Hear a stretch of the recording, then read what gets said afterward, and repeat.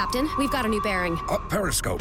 Vacationers earning 3 times the points on a tour package with the PenFed Pathfinder Rewards credit card. Impossible, sir. They're civilians. Whether you're in uniform or not, PenFed's Pathfinder Rewards card gives you 3 times the points for all travel, not just flights. 1.5 points for everything else. That'll be great for my next vacation. As soon as we're back from deployment. PenFed Credit Union. Visit PenFed.org/Pathfinder. Cash advances, credit card checks, and balance transfers are excluded from earning rewards. To receive any advertised product, you must become a member of PenFed, insured by NCUA.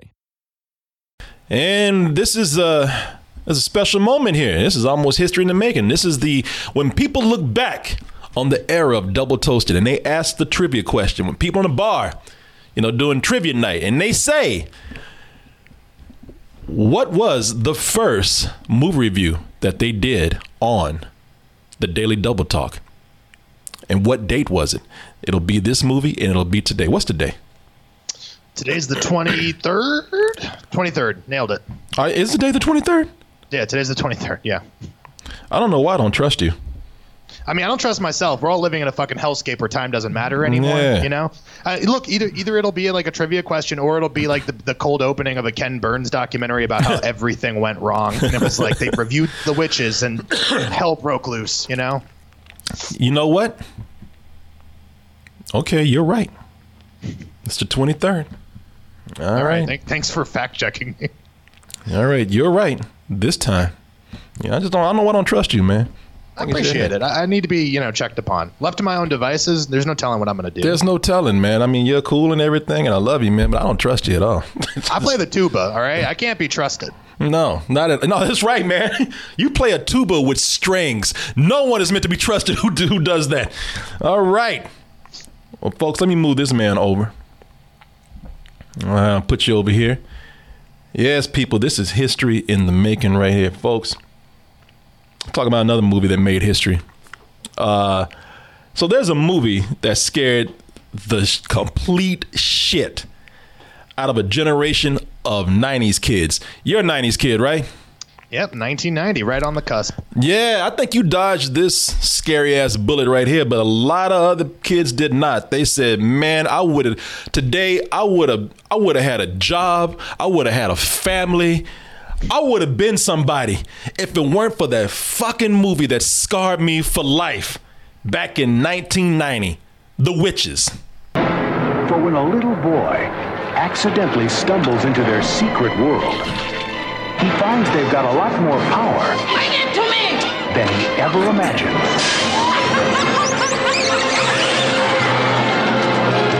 Grandma, it's me, Luke. Oh my God, bald-headed hoes, mice talking like kids. Oh no. Oh yes, and the witches that are there, which were these completely scary creatures, man. But they say today, during this day and age, we can make those witches a lot more scary with the technology that we have.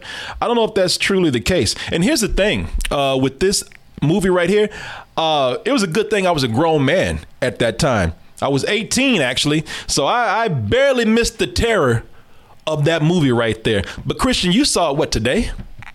Yeah, well, I mean, when you called me up to do the review, I felt remiss in my duties if I didn't go back, because this is sadly a blind spot in my Jim Henson kind of, love for that dude's work. So after I watched the new one yesterday, woke up really early this morning and watched the 1990 version just to compare and contrast for you guys. Yeah, and so I did not see it at the time, but no one ever escapes any kind of movie today, because eventually, somewhere, someday, somehow, someone is going to make a remake. So if you didn't see it the first time, you're going to catch it again, maybe in a different form. And that works out. That works out very well for this review, because today this is going to be a real partnership here. There's going to be some real teamwork. I'm the newbie that has not seen The Witches before. I've only seen this new one that's come out. This man has seen both of them. So you're going to have somebody like me who is not going to be influenced by any kind of nostalgia or anything that I've seen before. And then you're going to have this man over here is going to just sit there and complain about how it's not like the original. He's going to be that hipster right there. So this will be well balanced out, I think, man. It's going to be 50-50 for sure. I got a lot of thoughts on it, but I'm excited, man. Yeah. Honestly, I think this is I'm really grateful that the new one came out, the 2020 version, because like you just said, it's like a lot of people may have missed it. Yeah. So, you know, when you think Jim Henson, you think like Labyrinth and Dark Crystal and shit. This one flies really low under the radar, so I just relish the opportunity to even kind of get my hands dirty with the old witches. Yeah, a lot of people forget that the Jim Henson Studios was majorly involved with this, even though this was a Warner Brothers release film. But you know, a lot of puppetry going on right there. Oh, and there it is. Look at that. Oh my God, why y'all want to do these kids like this again? You took that horrible image right there that scared the fuck out these kids, and now you want to make it scarier? Oh my! And you want to bring in a director who already scared the shit out of kids with the Polar Express, Robert Zemeckis. You want to? Oh my God! This is going to be horrifying. This is going to be terrifying out there. I don't know. We should do this review right here. We might kill some of these kids. All right, folks. We're going to go ahead and watch the trailer for the 2020 remake of The Witches, and we'll be back with our review. My story begins when I was a young boy. You'll be comfy here in your mama's old room. I'd do anything for her to be here right now. Grandma was a tough lady with a big heart. And little by little, she brought me out of my sadness. Okay, one of the things I have to say here is a narration. Like if you didn't know any better, like if you just cut the TV on and this was on already, you think you'd be watching the episode of Everybody Hates Chris. That day I learned the most important lesson in life. Be yourself or get a pump in your ass. Mommy's gonna get you some ice chips, okay? Better get a shoehorn too. And Mama was the main witch. You know, I was looking at that and I was thinking, man, that narration throws me off completely. But we'll get into more of that as we get into our review in a little while. Now if you feel that you can't go on, darling, I didn't know it, but there was a dark shadow looming nearby.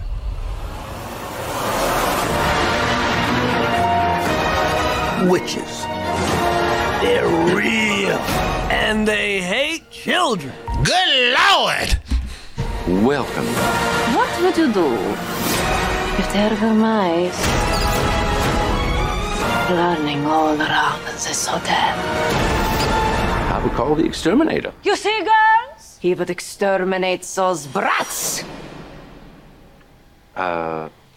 Rats. We would exterminate the rats. I feared this was happening. Then here, that means a test is coming. Ladies, I have a plan. Rondro will transform a child into a mouse.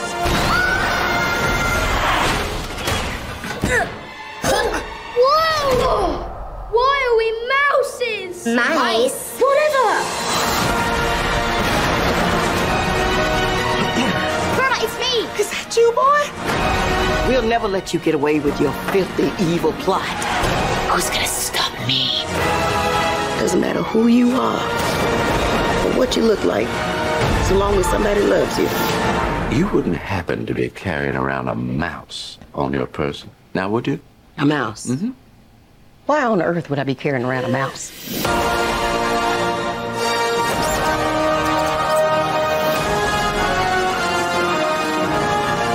Also doesn't help that this is written by originally Roald Dahl, who is constantly scaring the shit out of kids, doesn't give a fuck about their feelings. He's also responsible for Charlie and the Chocolate Factory and James and the Giant Peach.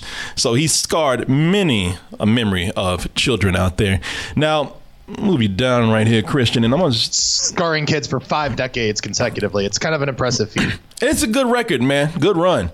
Okay, so as I said, man, first of all, Chris Rock's narration in this when it opens up, I say, I don't want to start out negative or anything, and it's not that much through the whole movie, but I will say that it's a little distracting. It's loud, almost leaning on slavish in a way. You know, they witches and they hates children. Yeah, I'm like, man, you know, it's if I tell you what, if somehow, some way Disney does a remake of Song of the South, Chris Rock would make a great Brer Rabbit, man. You know, he would actually be, the voice is there if they ever try to do this again. But as far as doing a movie like this, with at the beginning that's supposed to lure lull you in to what is essentially a fable and a fairy tale, it's distracting. You know, between the tone, between knowing who it is, the celebrity voice behind it, which you just keep being brought back to that. It's hard, man. It's, like I said, this is a storybook. You know, it's something like you'd read to kids to scare the hell out of them so they won't sleep at night. And you sure as hell won't get no sleep if Chris Rock is reading the story, because it's not, I'm not going to say I hate it, but it definitely is very loud and just kicks you out of the mood that they're trying to pull you in. I don't know if that's something that you saw. Yeah, well, I actually turned to my wife 2 minutes in. I'm like, and maybe it's on me because, as you know, we're watching Fargo season 4 right now. We're getting such an understated kind of Chris Rock performance. But I was just like, he's really hamming this up to the point of distraction, isn't he? Like that's kind of how I felt going into it. Yeah. Which is not to say that it you're right. It doesn't ruin the overall experience or anything, but considering that's your first introduction to the world, I was like, oh man, like that left a really bad taste in my mouth to the point where I couldn't tell. And I think you said a really interesting word. You said tone. I'm going to repeat that a lot, but from the beginning, it really muddled what kind of tone the film was going to be, at least in my opinion. Yeah. You know, and like I said, it's not that long, but you really do want to grab somebody when you are telling, you know, a storybook type of tale, or you're telling a fairy tale. You know, you definitely want to pull people in, and that's not the way. It's not the way to do it right here. But I will say this: when you have Octavia Spencer enter, that's when it becomes a lot of fun, man. She's the emotional anchor of this story. The story is that he doesn't have a name. He's just boy, a grandbaby, a grandchild, the Chris Rock character when he was a kid. I forgot the actor's name for this, for who the little boy who plays him. But at the beginning of the movie, they talk about how in a car crash, his parents died, and his grandmother has to come in and be his guardian. And she's the one that really got me in here because they just have some real sweet moments together. You know, it's a great combination too. You know, they're making a big deal about, you know, this being retold with a black lead here and a little bit from a black perspective. So if anybody who's been in a household, you know, ain't no melodrama up in there, man. You know, she's a combination of loving and just taking no nonsense. Chris Rock, in his narration, one of the good parts is that he put it best. He said, you know what? She'll give you a hug when you needed it. She'll also beat your ass when you need it. And, you know, I'm paraphrasing a little bit, but I thought, wow, you know what? That is like a lot of grandmothers of color and, you know, mothers of color that I've seen. You know, it's sweet the way she tries to get her grandson to cheer up. But there's a point where she tells him, she's like, all right, I'm getting tired of this sad shit. Cheer up. I'm going to whoop your ass. And I thought, all right, you know what? That is great. Because that means that they're not going way too into being emotionally manipulative, and they're not trying to make this too sad. And Octavia Spencer with this child actor here, once they start kind of growing together, and they start to bond, there's some real nice tender moments in there that make you think, all right, you know, if they continue along this line, this is going to be a really great character-driven kid story. For me, I mean, the first act is like the first 25 minutes is easily the best part of the film for me. And largely for the reasons that you're saying. Octavia Spencer is the gravity that holds this whole story together. She's the thing that constantly hints that there is a better, deeper story floating around here somewhere. The Four Tops musical scene that's in the trailer, but also the Otis Redding scene where she's playing, sitting on the dock of the bay. All of that stuff really hit home in a very interesting way. The original film, we'll talk about this a little bit, was set in Norway, where this one, it was set in Norway initially. I think they end up going to England. But in any case, they transplant the setting to, what is it, Alabama, right? Yeah, it's Alabama, man. 1968 Alabama. So immediately transporting that story, which I thought was really interesting. And the first 25 minutes just plays as a family drama about learning to live again after a tragedy. And I honestly, if the whole movie would have stuck to that, I would have been like, holy shit, this is going to be a surprisingly great movie. Yeah, there was a moment I forgot that there were witches in this shit. You know, I was like, this is just a sweet story about a grandmother, you know, growing. It's like, look, it's TV level schmaltzy kind of storytelling there, but it works, man. It worked very well with some very good actors, man. And it's playing well with that period. As we were saying, this is 1968 Alabama here. And, you know, there's just a lot of the nice touches there, man. Nice cultural family touches. Again, you know, every black kid has had a grandmother that fed them a big old fucking slice of cornbread that's bigger than their head. You know, I love this the southern setting right here. I love the music. There are moments that dance. You heard the Four Tops right there. They're playing the Isley Brothers, you know, and they're just playing a lot of stuff that's really putting you in the mood of this period. I really like the colors that they use right here, man. There's a lot of bright colors that, even though they're telling this story about grief, there's a lot of bright colors that just are great for like a storybook type tale. You know, it captures that feeling very well. And then the witches enter. And things take a turn for the better and for the worse. And I will tell you this, again, for the better or for worse, when the witches do come in, they're horrifying, man. But we'll get into that in a little bit, you know, because I don't know if you have any more that you want to say about, you know, the story with Octavia Spencer, some of the stuff I was talking about, the cultural things, you know, the southern setting, any of those things at all. Yeah, no, I mean, I think I said most of what I wanted to say. I think the truth of it is that they did a really effective job of transporting that, not just transporting it. I think when people miss the point of like when they swap races for some of these stories, it's not that you just literally transplant and that makes the difference. Like you have to do the legwork culturally. And I think they did a really wonderful job with that. I think the problem, and you kind of nailed it, is that as soon as the titular witch, it's not a good thing that the movie's called The Witches, and yet as soon as the witches show up, you're like, fuck, you missed the movie that it was before. That was kind of my beef with it. Yeah, and who the hell said that they don't like cornbread? A turncoat. Get the fuck out of this country. I'm not one of those people, but if you don't like cornbread, what are you doing? If you don't like corn, boy, you a straight up Yankee ass person, man. Like cornbread, man, that's the one time that you could actually have cake for dinner.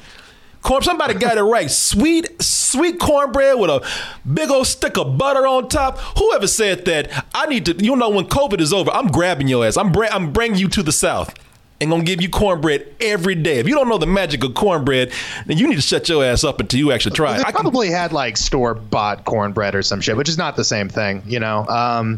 God, what was I going to just say? I had this whole thing about, well, yeah, I was mad at that kid throughout the whole first act because Octavia Spencer just kept making fucking delicious looking food and he kept raising his nose at it. Like when she put those chicken wings down, I was like, holy shit, those are homemade chicken wings. This kid is a fucking, like, I hate this kid for not being more excited about it. And I really love that. That's the point, kind of to put a little cherry on top of the whole segment, was that Octavia Spencer plays that nurturing role to perfection. But then when she needs to flip that switch and she's like, no, I don't feel sorry for you, I feel bad for you. Those are two different things. You know what I'm saying? Like, I thought that was just like, man, I'm with pitch perfect as you can get for a first act of a kid's movie about witches. I'm with you on that too, man. There's so much just disgustingly good food. Like, when I say disgusting, like it's terrible for you. This is why people in the South, you know, die from diabetes half the time. Right. Because I got like a higher cholesterol and fucking pre-diabetes by looking at the food in this goddamn movie. Oh my God. It was so all over the place. I don't mean to stop the show right now, but people don't like cornbread. And then you mean to tell me that the Swedish girl, okay, I'll excuse you because you're Swedish, but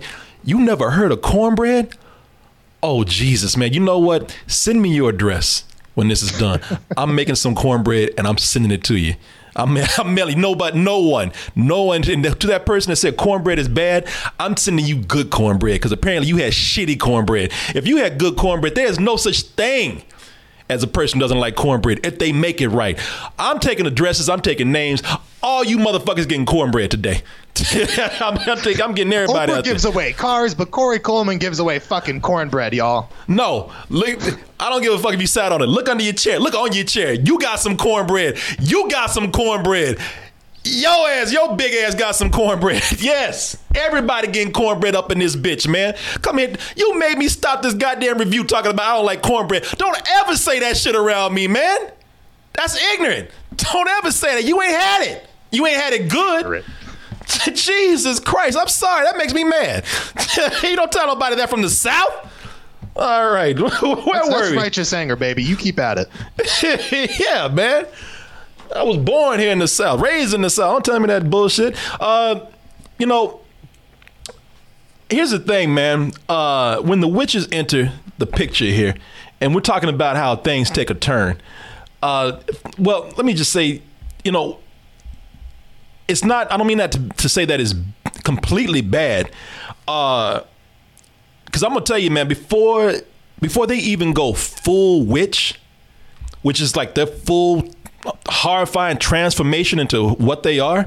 Because, you know, most of the time you look at them, they kind of look like average women or good looking women, but they got that Joker cut in their mouth. And when they're first introduced, like you could tell that there's something wrong with their face. The expression is weird, and they have this weird way of talking that I found scary before they even like went to their full transformation. There's one witch that corners the grandson in the store, and she's like, "Where you going, boy?" But she looks fine as hell, you know. And it's like, man, that weirded me out. I would say this: they do some really good, creepy things with the witches in here. And their backstory is kind of scary too, because simply put, they just hate kids, man. That's all it is. And the way they even describe it, why do they hate kids? Because kids, and they say because they smell like dog shit to witches. So that's a good enough penalty for death. And they spend a lot of times just turning kids into random animals. And those transformations, man. Those transformations are some really horrifying body horror stuff for a kids movie. When they do things to certain kids and turn them into certain animals, I'm not going to spoil everything for you, but skin starts sagging in weird ways. Their bodies go through some real weird contortions. Before they go full whatever creature that they're being turned into, they have like tumors on their bodies. You know, it's something that they're definitely not worried about how much they're going to frighten these kids. It's almost like that's the point. You know, I like that they're not afraid to like go in there and not worry about children's comfort zones, because kids are just like us, man, and they're just like adults. They love being scared too. But it's those mouths, man. When they do go full witch, those mouths, and I'm saying this as an adult, I don't know what this is going to do to kids, but as an adult, this freaked me the fuck out. Because their mouths, if you can see right here, they're those lines that you saw, those lines pretty much, their cheeks rip open, and they have fangs, and they look like a cross between Venom and the Jack Nicholson Joker, man, which is not a good thing. It is truly a terrifying design that they did. I'm glad that they pushed it that far. What did you think about the designs, man?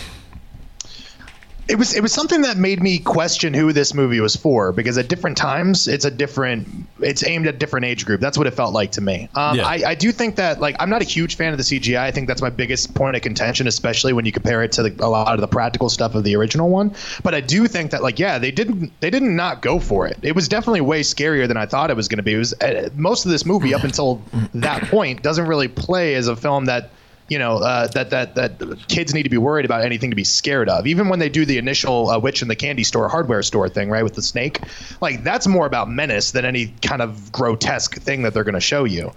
So I really like that they pushed the envelope there. This is a little unrelated, but it is about the mouse transformation thing. When I saw that, did you think of like the Tuskegee Airmen thing for a second? I did not.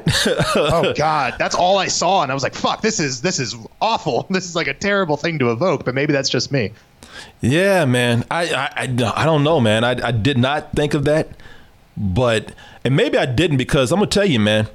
Look, because I'm gonna get into some things that bother me, and I'll tell you probably why I didn't think along those lines, because I think they missed some things here. But before I even do that, let me just give some credit where credit is due before I really start going in negative on this. As far as the witches go, a lot of them, and I didn't see the original, so I don't know how much of them are just generic background, but Anne Hathaway embraced that mouth. She embraced that role, man. You know, I'm looking at this and I'm thinking like, wow, you know, she really put herself into this. And it's funny too, because she did such a good job with this that even when she went full witch, there was something still attractive about her. Just seeing her have fun. Like, cause all these witches have fingers missing, they have toes missing, they got boils in their and sores on their scalps. Sometimes they got a worm in it and she'll pull it out and eat it. And she just seemed to like be under all that makeup and just completely let herself go, man, which is good. Now, I'm going to tell you that accent that she has in the movie, that shit is all over Europe. It's in Eastern Europe. It went over to Spain for a little bit. I think even spent about a weekend in Mexico, man. The accent, I don't know what to tell you about it. It didn't really bother me that much because I was just like, well, maybe she's just doing some crazy witch talk too. You know, maybe it's a witch accent, so I can let it go. But as far as her performance though, man, and as far as the way that she just came in and just kind of just embraced the campiness of this character, I'm like, you know, good for you, man. If nothing else stands out too much in this movie, she certainly does. She's the one that's having a real good time with this. I don't know how you felt about it. I almost texted you yesterday to be like, everything that's wrong with this movie has nothing to do with the actors. I thought Octavia was great. I thought she really, Anne Hathaway, like went for it, super committed. I thought Stanley Tucci was really great, you know, in a limited role. His job is to kind of walk this line between straight man and like absurdist. Everything about that like really works. That's the weird thing about it, is to think that Academy Award winner Octavia Spencer, Academy Award winner Anne Hathaway, nominee Stanley Tucci, Academy Award winner Robert Zemeckis, and this was still kind of the best that we can get out of it. But yeah, on a performance level, I have no complaints. That's not where the movie really fails to me. And I'm like you, I don't want to be overly negative about it. So I just do want to say that I thought all the acting was really, really great. I want to also give credit to the transplanting of the setting. I thought that was like a nice.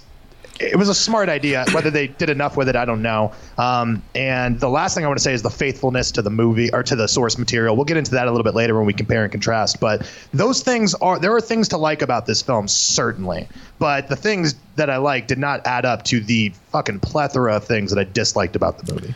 Well, okay. So here's what really bothered me about the movie, man.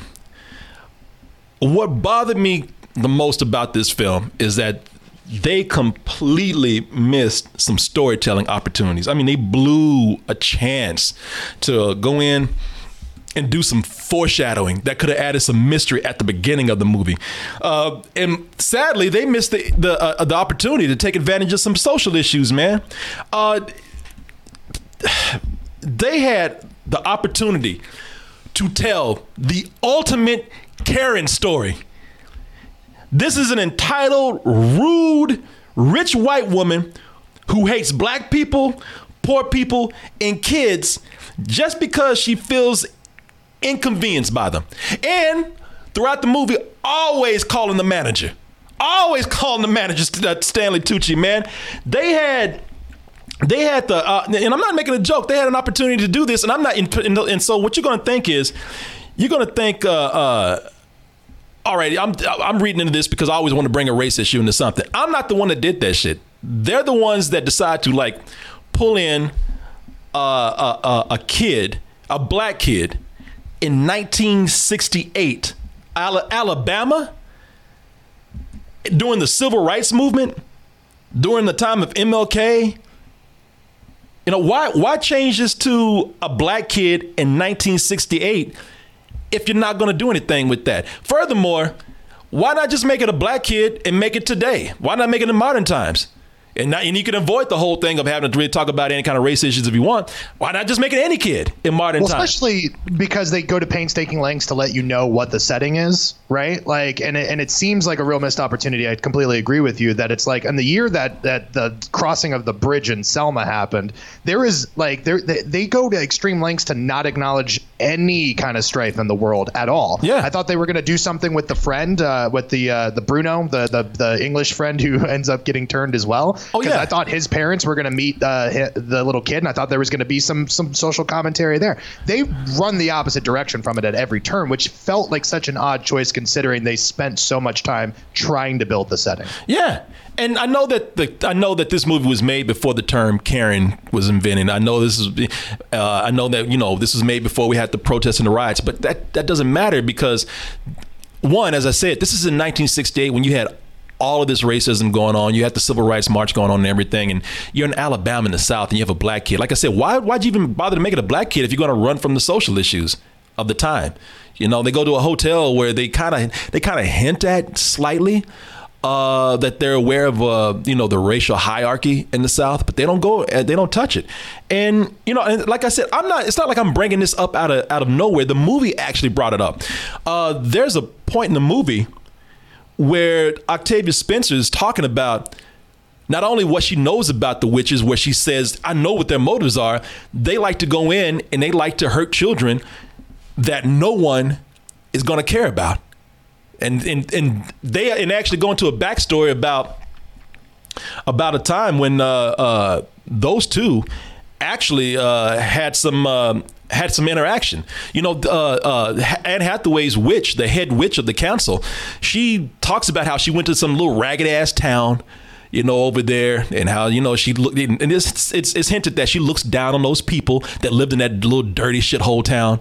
So they already kind of hinted at, all right, the reason why she picks on poor children and black children most of the time is because no one's going to actually miss them. It's easy. So they kind of bring this up, and I can tell you the reason why the element was brought in there, because you had Kenya Barris, who helped write the script. I'm just puzzled, like, why bring him in? Why introduce those elements there? Why have the setting here if we're not going to do anything with it? If you don't want to do anything with it, then don't put it in this in this environment. Don't put it in this context. It's just to me, if you do that, if you actually skirt around the issue, then this is it's kind of. It's in a way, it's kind of whitewashing that history itself. In a way, it's kind of taking the easy way out. If you're going to, it's funny. You want to scare children with these fucking, with these images right here, these horrifying witches, but you shy away from the, some of the more horrifying real life stuff at the time, which they could have had a point of doing that. They could have said, these witches are here, but baby, there are things out there that are just as bad as these witches, and we have to deal with that every day. And they fucking blew it, man. They didn't do it at all. And it's not just a race thing either. I'm going to give it back to Christian right here, but they had some other storytelling opportunities to make. And yeah, and they blew that too. And I'll tell you why in a little while. Christian, go ahead, man. Yeah, I think the most that they ever really straight up get into it is when Octavia Spencer first arrives. There's like a black bellboy or whatever they're called, the people who grab the luggage and stuff like that. And he's looking at her in awe, like he's never, ever seen a black woman come before. Yeah. That's as much as they get into the kind of social commentary of it all. I'm like you. When I actually looked at the thing, when I was rattling off Oscar winners earlier, I forgot fucking Guillermo del Toro, who was a co-writer with Kenya Barris. Yeah. And I couldn't believe that there was, again, this much talent that it seemed like they were trying to set things up in the first act only for those things to fall by the wayside, whether it's the racial component or, by the way, and I don't mean, I'm sorry if this is not too spoilery or whatever, but the idea that they keep planting the seed in the first act about Octavia Spencer being sick. Like, that's the sole source of dramatic conflict when it comes to the character. And then that just kind of like disappears by the end of the movie. And you're right, man. I forgot about that because they didn't do anything with it. Yeah, that's true, man. Yeah, she keeps and she even looks at a handkerchief like she coughed up blood. They don't show you the blood, but something's wrong. Well, it must not have been that fucking wrong because they just all of a sudden she's cured. It's something about the presence, and that's what I'm saying. Like, they miss these opportunities to set up this mysterious foreshadowing. Her cough could have been something linked to like, this past that I have with this witch. Oh, this darkness is coming again. That could have been some Stephen King type storytelling. They also have a situation in here where I don't want to spoil anything, but they have a third mouse here, and that third mouse, they could have set up something with her in the beginning to do some foreshadowing too, and they totally blow that, man. That mouse, out of nowhere, that mouse just starts talking. Starts trying to have some kind of personality, even though the character was never developed. Where at one time it was just a mouse, and it's like, wow, we could have set up something where it's like, wow, that mouse is not like any kind of mouse we've seen before. Why is it acting like that? And then we learned the big secret about it later. But they don't, they're not doing any of this. It's clunky and wasted storytelling opportunities, and I hate that sometimes more than just like if you want to go in Fast and Furious ain't trying to give you no great character development storytelling. They just want to fucking race cars and go to space at some point and hopefully fight dinosaurs. But this right here, I'd rather deal with storytelling like that, where it's like we know we are and we're just giving people what they want. Where something like this, where it's like, man, we have so much potential here, and we're missing it. We're missing it because we're too distracted with something else to actually pay attention to the richness that we have here. And the reason why they miss it, and this is something I think, is because of Robert Zemeckis, man. Robert Zemeckis you put special effects in front of that motherfucker and he's just hypnotized. That's why recently he had a movie, Welcome to Marwen. And the biggest problem with that movie was it was based on a documentary which told a much better story because we were centered on the character. He made a remake of it and was so centered on bringing these CG dolls to life that he totally missed the point. The women of Marwen protect me. You are safe. A toast, just for you. People were talking about why would you even make this if all you're going to do is just showcase special effects and you're going to ignore this very much character-driven story based on a true story, especially when the documentary was so well done. It's almost like an insult. It's like, all right, fuck that dude's story. People want to see special effects. That's what was wrong with that. Robert Zemeckis is always more and more and more. He's being distracted by what can I do with this technology over what kind of story can I tell with this technology. And it kind of started. It started a while back, but you can see a lot of that when he was getting into things like the Polar Express. Can I tell a story with a completely CG human and have people forget about it? No, you can't, because they look like fucking zombies. So anyway, you get what I'm saying, man. Yeah, no, actually, and look, thank you so much for bringing up Zemeckis, because I know you said no rants, and I'm going to make this as small as I possibly can, okay? But the two biggest problems in this film, and yeah, some of it's on a writing level, but Zemeckis should have figured this out, right? Which is characters and tone. Other than like the main people, like all the witches, I don't know who any of those witches are. No, they might as well just be numbered numerically, witch 16 or some shit. Same thing with like the mice for the most part. The little friend English kid gets a little bit more motivation, but like Daisy, the other mice, does not. No one in the hotel. Like the characters barely exist outside of the three that they want you to notice. The other thing is tonally. Okay, like Anne Hathaway is so successful in this, I think, because she is walking that fine line between trying to be scary and also trying to be campy, right? There's something very endearing about that. Whereas, like, I feel like Zemeckis lost all ability to walk that fine line. Instead, he just fucking swerves this way and that way between tones. And don't tell me he can't do it because he made Back to the Future and Who Framed Roger Rabbit before he was 35 years old. You know what I'm saying? Yeah. Like, he knows how to do that. And both of those films are movies that absolutely careen between different types of thing. Who Framed Roger Rabbit, as a kid, is a little confession. As a kid, the scene where Judge Doom blows himself back up and you find out that he's a toon, spoiler alert for that movie, is like fucking horrified me, man. It was one of the scariest things I've ever seen. And the point is that he was always able to make it work. Like it was a crazy mix of alchemy. He was a mad genius. But those same traits that made him like so endearing in the 80s, completely absent of this film. Yeah. Yeah, no, seriously, man, you look at the movies that he's done where they've kind of pulled back on the special effects sometimes and tried to tell more storytelling. Back to the Future is one of them. That thing wasn't full of special effects the whole movie. Was it Flight with Denzel Washington? Right, yeah. Flight with Denzel, he turned the plane upside down, and that was it. And it was more of a story-based film. And, he did excellent with that. And there was a time when he had that balance, man. He was always trying new things. Who Framed Roger Rabbit is one of my favorite movies. It's and I think it's incredible. But I think today he's been like, all right, I'm the guy that kind of pioneers technology. I embrace the new technology. And I think he's almost like a... He's almost like a form. He's got a form of Lucasm, George Lucasm. Where it's like I love tinkering now, more than I love telling like a straightforward story, which is too bad because that could have been. He could have had something really special here, man, especially with trying to put it in 1968. Imagine if they had done this and they did touch on social issues, and then think about how timely they would have been when they came out. And they would have been like, yeah, we didn't even know that things are going to blow up like this when we did it. But hey, you know, it also shows that, you know, same shit happens all the time. They could have been very relevant right now. But what you have right now is you just have a movie where you have characters who it's a pattern. It's a repeat. We got to grab something from the witches and we got to run before they get us. We got to grab this other thing. We got to run before they get us. It's a very straightforward way of telling a story that it's not. I'm gonna say it's not it's not without its fun parts. It's definitely not without its scary parts. There's some effective stuff in there, but definitely not the good movie that is under there with a proper rewrite. But that's the point of it. It's like the rewriting of it. I don't understand what went wrong. Because I was thinking about it. I made this joke with my wife yesterday. It's like, maybe Guillermo can only do things that are hard. He's like, fucking witch movie, that's easy. Of course I can do that. And then he fails at it miserably. Meanwhile, if you want to make a movie about a woman fucking a fish man, like, I can get Oscars off of that. I'm Guillermo del Toro. I'm a fucking miracle worker.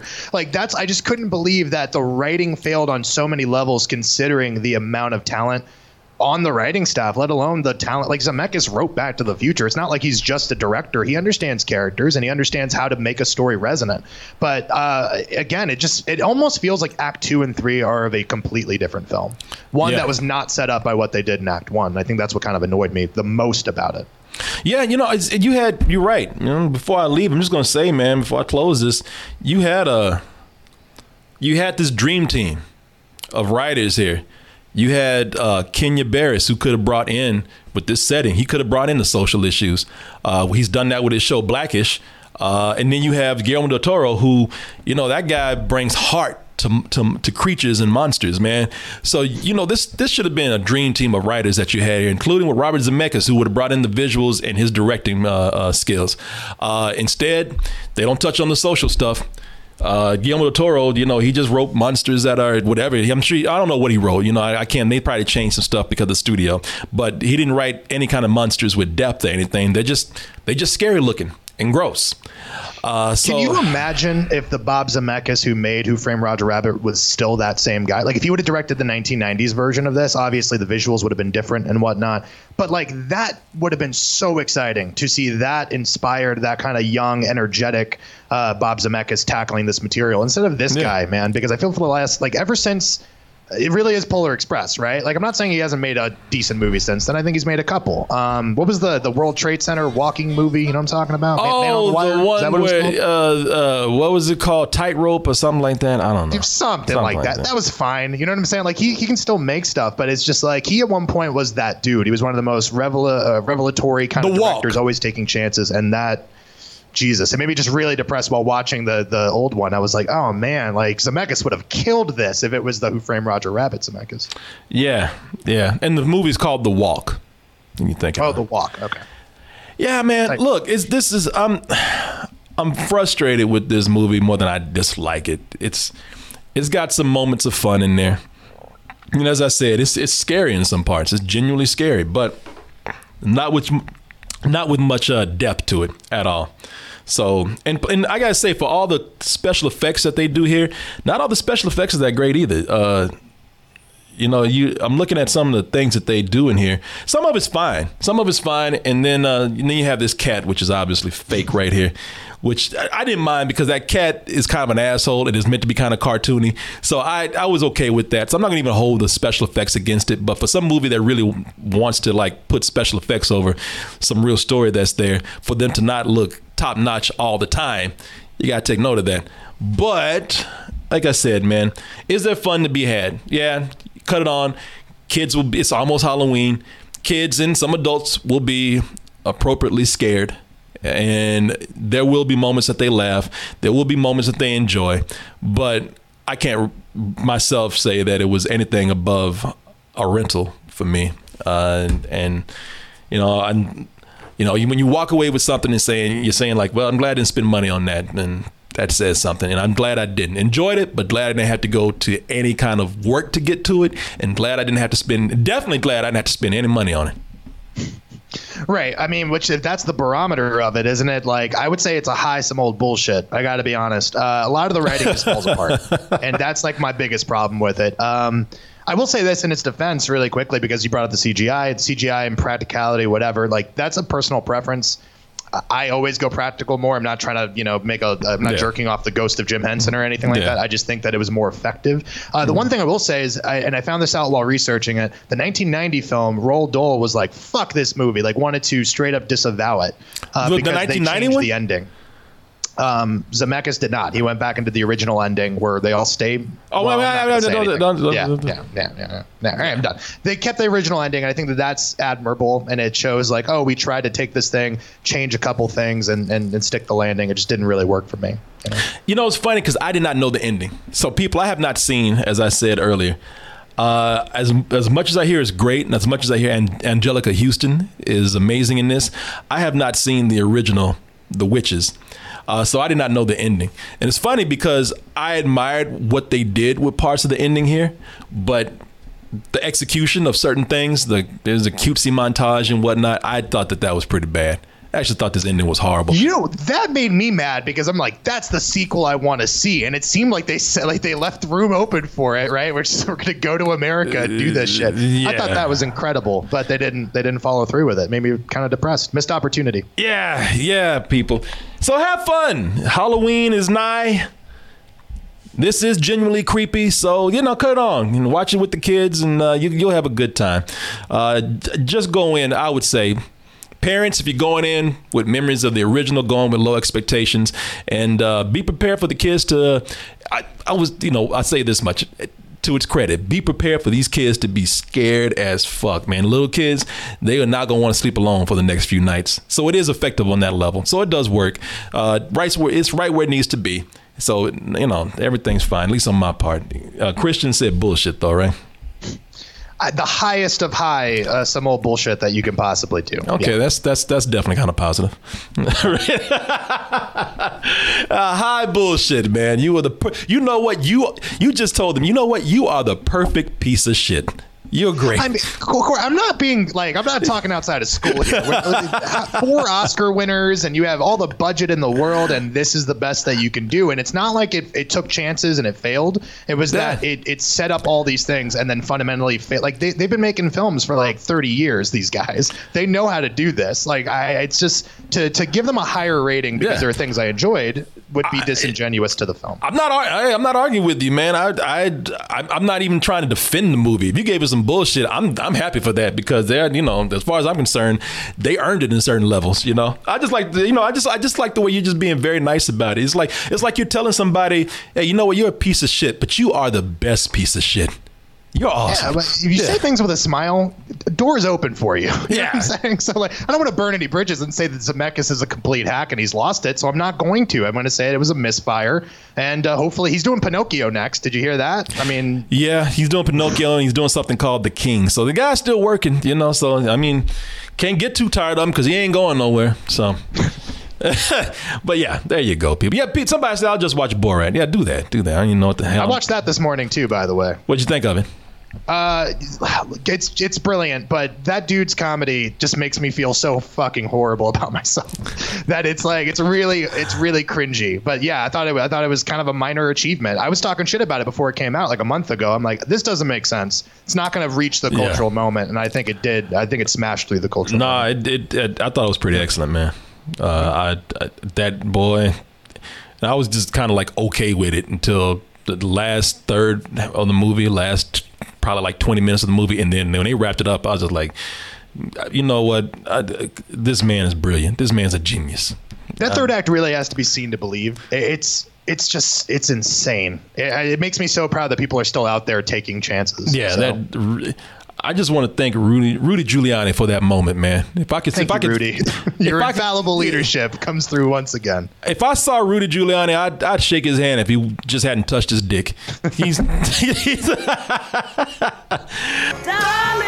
I didn't know it, but there was a dark shadow looming nearby. University of Maryland Global Campus was established to bring a respected state university education to working adults at home and abroad. 70 years ago, we sent professors overseas to educate service members and their families on military installations and on the front lines. Today, we're online because that's where working adults need us, that's where you need us. We'll support your commitment to being a successful student with services that fit your lifestyle, and we offer more than 90 programs and specializations for where you are and where you want to be. University of Maryland University College is now University of Maryland Global Campus. We go the distance because times have changed, but what we're made for hasn't.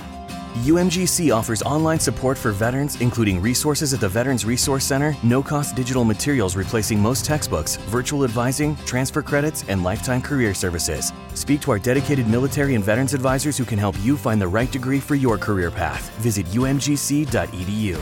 Certified to operate in Virginia by Chev.